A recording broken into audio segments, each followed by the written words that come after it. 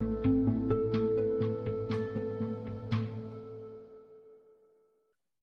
every one of us has a vocation of some sort. It's to do some of the Lord's work in some way or another. It's just finding out what that is. Some of you already have found it, and others may not even know they are doing it or even looking for it. So today we're going to try and shed some more light on this subject.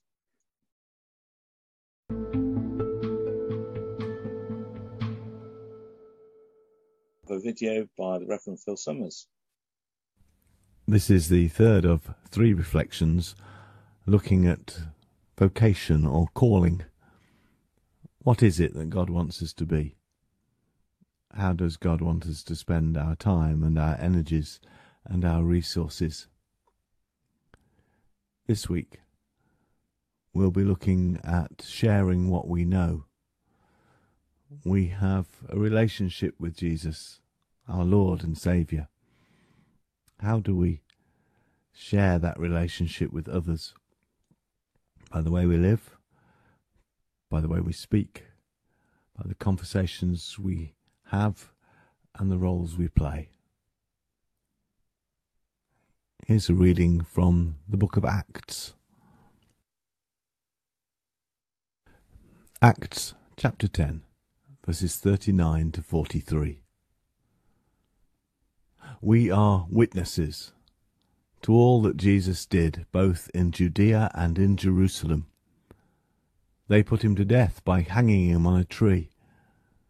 But God raised him on the 3rd day and allowed him to appear, not to all the people, but to us, who were chosen by God as witnesses, and who ate and drank with him after he rose from the dead. He commanded us to preach to the people, and to testify that he is the one ordained by God as judge of the living and the dead. All the prophets testify about him, that everyone who believes in him receives forgiveness of sins through his name. In that reading, the disciples describe themselves as witnesses. They have to bear evidence to who Jesus was and how he lived. Then they understand that they were called to preach to people, to make testimony, to let people know about what God had done through Jesus. And we give thanks to God for all those people in our lives who have borne witness to Jesus, who have shown us Jesus' ways by the words they speak and the lives they live. Those people who have cared for us, opened the scriptures to us, led Bible studies for us, preached services to us, led us in worship and in prayer. The question for us is, how do we witness? And how is God calling us to share his love? Yes, by the way we live, by the care we give, but also, is God calling us to speak to one another, to family and friends, to the wider community, to lead Bible studies, to open our houses for fellowship groups, to offer to preach, to offer to lead worship, to be witnesses to the love God has poured out upon us in Jesus. I want us to consider how the Holy Spirit is moving in our lives this day to share the Word of God. Are we being called to speak and give witness to him? Are we being called to speak, to preach, to lead worship, to witness to who he is in our lives? Lord God, we thank you for all the people who have served you as preachers and leaders of worship, of prayer and fellowship groups and Bible studies. who have worked for you by sharing, encouraging, questioning, helping and leading others to discover a deeper relationship with you. Lord, may I play my part, fulfill my calling, and serve you in all I do. Amen.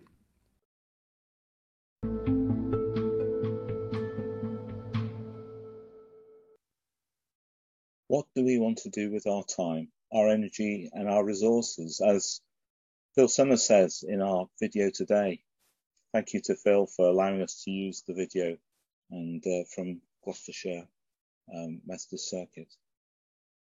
I have to say that for some reason I had a rather narrow view of what a vocation was, and I've grown to understand that it's a lot wider over time. In its broadest sense, it is within our Christian life anything that we feel drawn to, that we feel is serving the Lord. And that in its general sense is literally anything.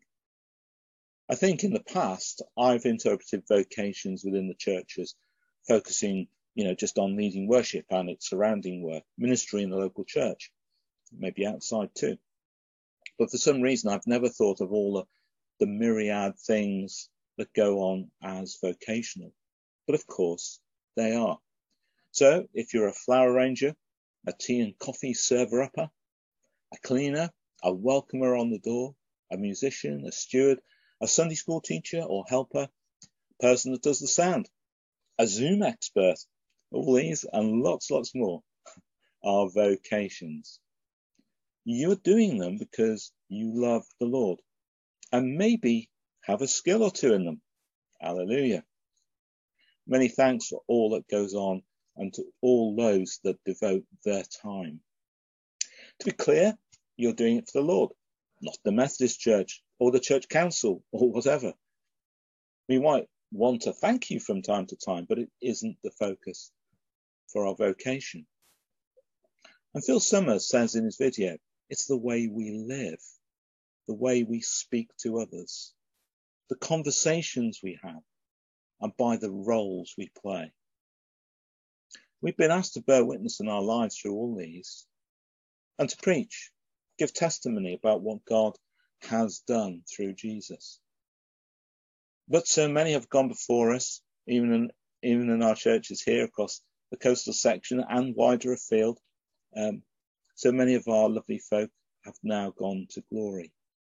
They cared for us. They helped and supported us. They loved us for who we were. They led us. They nurtured us. And they spoke and worked for Jesus through a myriad of activities, some of which we might not do now because time has moved on. Today, we might consider what we can now give as our vocational offering. Well, time and energy is a huge offering. To care, to lead Bible studies, to open your home for a fellowship group, to preach and lead worship, offer to lead prayer at services, serve on church council, serve at circuit level, even district level. Do some Sunday school work with young ones. Vocation, when you come to think about it, is huge. So today, please seriously think about what you might like to do. I remember personally being involved in helping to start an evening fellowship group in my original home church where I used to live. It's still going now after more than 20 years. I suppose that's an example, but sustaining it and keeping it going is also a vocation. And there are those who have been doing that in the time that I haven't been there.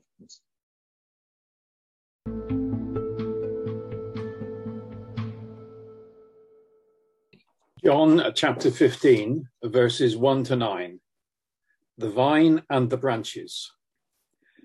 I am the true vine, and my Father is the gardener.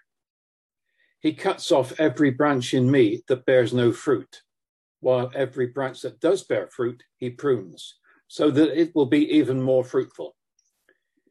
You are already clean because of the word I have spoken to you. Remain in me, as I also remain in you. No branch can bear fruit by itself. it must remain in the vine. Neither can you bear fruit unless you remain in me. I am the vine, you are the branches. If you remain in me and I in you, you will bear much fruit. Apart from me, you can do nothing. If you do not remain in me, you are like a branch that is thrown away and withers. Such branches are picked up, thrown into the fire and burned. If you remain in me, and my words remain in you, ask whatever you wish, and it will be done for you. This is my Father's glory, that you bear much fruit, showing yourselves to be my disciples. As the Father has loved me, so have I loved you. Now remain in my love. Amen.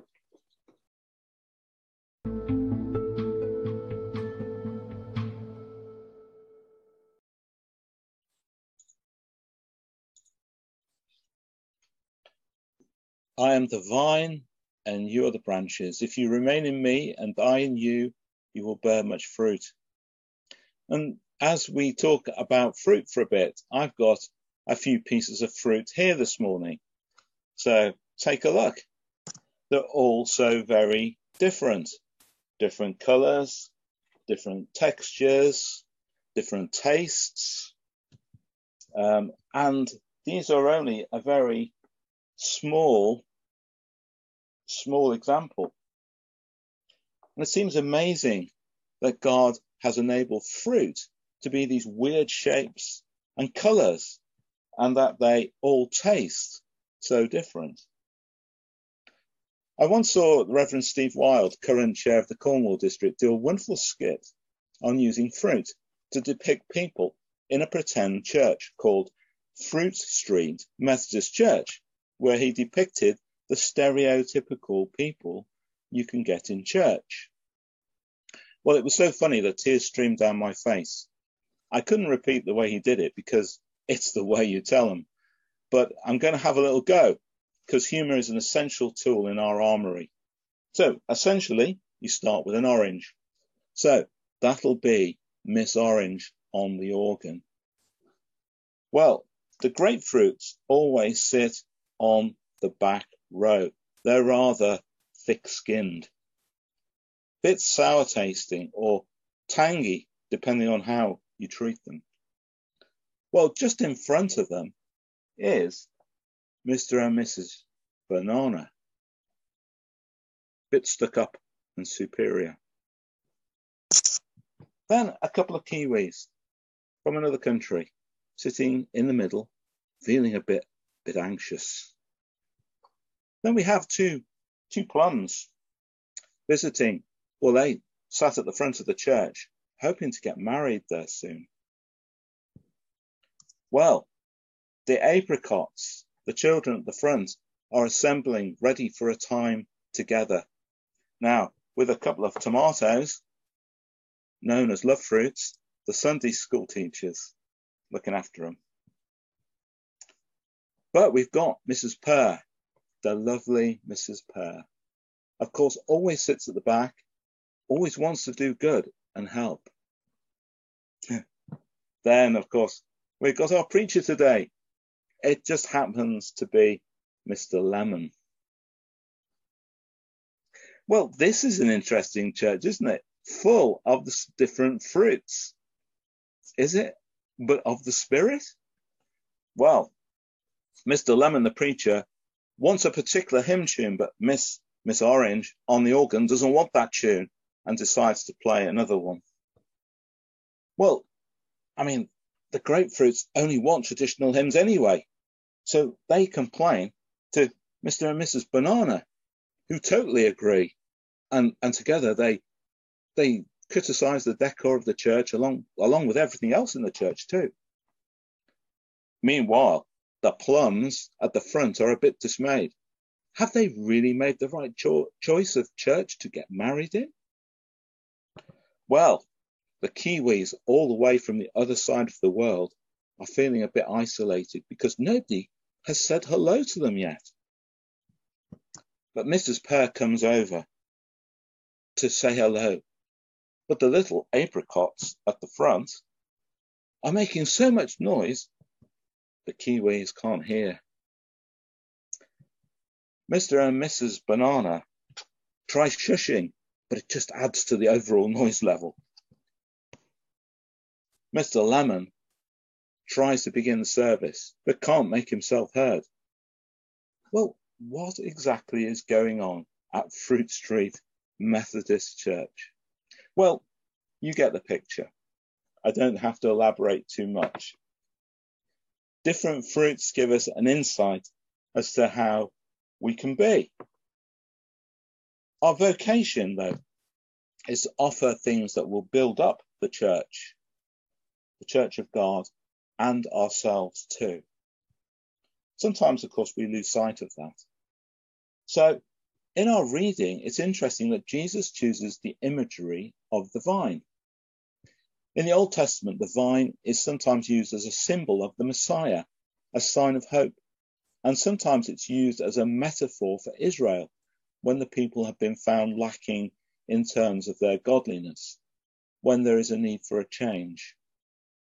And what we read in John chapter 15 is full of hope, but making it clear that we need to change. It's hopeful because we are reminded that we are interconnected with the Spirit of God through our relationship with Jesus. The words that spring to mind are love, fruitfulness, joy, abundance, connection, and abiding with. I wonder what words come to your mind when you think of being connected through the Holy Spirit with Jesus. What do you think it means to abide with Jesus? And if I play a word association game, I go from abide to live with, then I think of home, then of rest, then of safety, to family, to friends, and to love. To abide in Jesus is all of that and more. We're invited to abide in all that Jesus is. If we are to abide in all that Jesus is, then we will be fully alive. We are nourished with the same life-giving Spirit. We are loved just as Jesus is loved by the Creator. So what do you think are the abundant fruits of a life lived like this? Well, if we were to list them, they might be characteristics like love, joy, peace, patience, kindness, generosity, faithfulness, gentleness, and self-control. As I mentioned, I've designated this Vocation Sunday. It was something the Methodist Church put forward 4 or 5 weeks ago, sort of in the Easter season. But we delayed it until now, really. And I think a vocation that is nourished in the life-giving Spirit of God would have fruits like that list. Let's hear the list again. Love, joy, peace, patience, kindness, generosity, faithfulness, gentleness, and self-control. However, words like calling and vocation can scare us sometimes. So I think of it like this. The primary call of a Christian is to follow Jesus. And the journey that emerges from that for each of us is our own unique vocation. And do you see your journey with Jesus as a vocation? Or do you think that vocations are just for ministers and nurses and teachers and the like? There's a story about a student who loses the watch he inherited from his granddad in his room. He cannot find it anywhere as the room is a mess. So he goes to his neighbour's room to look for it there, as it is easier to find things in a tidy room. His teacher passes by and asks him, "Why are you looking for something where it is not?" Do we sometimes look for a sense of vocation where it is not? The Bible reading today suggests that the abundant fruit will grow where we are most connected to the vine. So on Vocation Sunday, I wonder, what happens if we look at where our life is bearing fruit and ask, could this be evidence of my vocation? Pause a minute and ask yourself, where in life at the moment are signs of love, joy, peace, patience, kindness, generosity, faithfulness, gentleness, and self-control? The Bible reading also speaks some tough words about us needing to change, to be pruned. A bit like our Fruit Street Methodist Church that we just touched base with. It might be that things that were once bearing abundant fruit, that were once our vocation, are not anymore. In fact, things can change. It's a dynamic thing. It's not static or held to be something that is valid for all time. Sometimes things have to be pruned in order to give new life. It's a fact. Like in our garden, some things will in fact get so straggly and unkempt if we don't cut it down. A good prune makes things grow a lot better. It's hard, but necessary. So it may be time for a change. The moment may have arrived to make a decision to, offer to be a treasurer or a door welcomer or a coffee server or a steward or a rep to circuit or district, or to stop doing something you've done for ages and let somebody else take over. Or offer to do something that you know you are good at or could do more with. So our God is a God of love and a God of invitation. God waits patiently in our lives. As we work out our vocations, individually and as a community, God is waiting. But God isn't waiting like the vacuum-packed grapes in the supermarket, waiting for us to open the packet and let the fruit out. God is waiting and is active.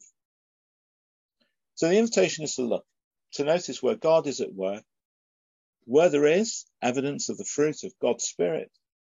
That's where we join in.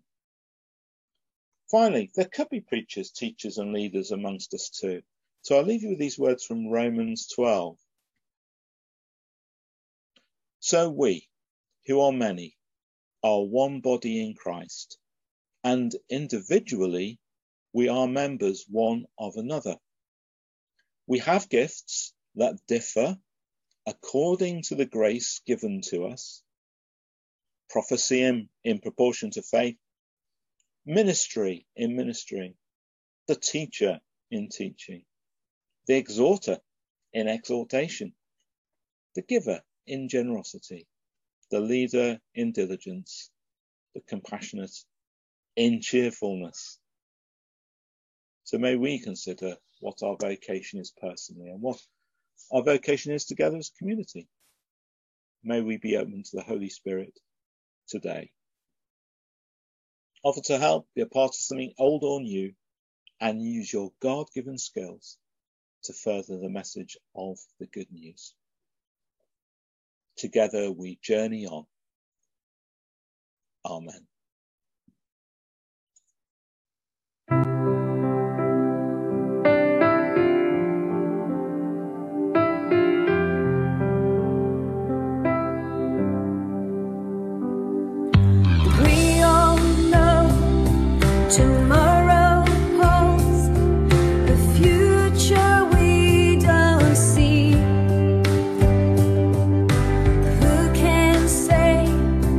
Another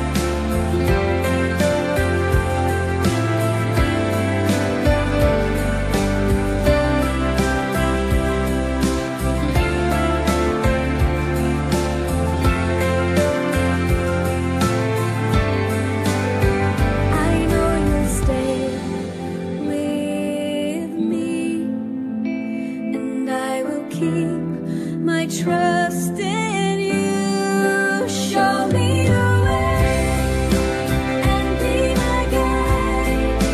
Lead me today, all through the night. I know I'll be safe, holding the truth, strong in my faith, trusting in you. Show me the way and be my guide. Lead me today, all through the night. I know I'll be safe, holding the truth, strong in my faith, trusting in you.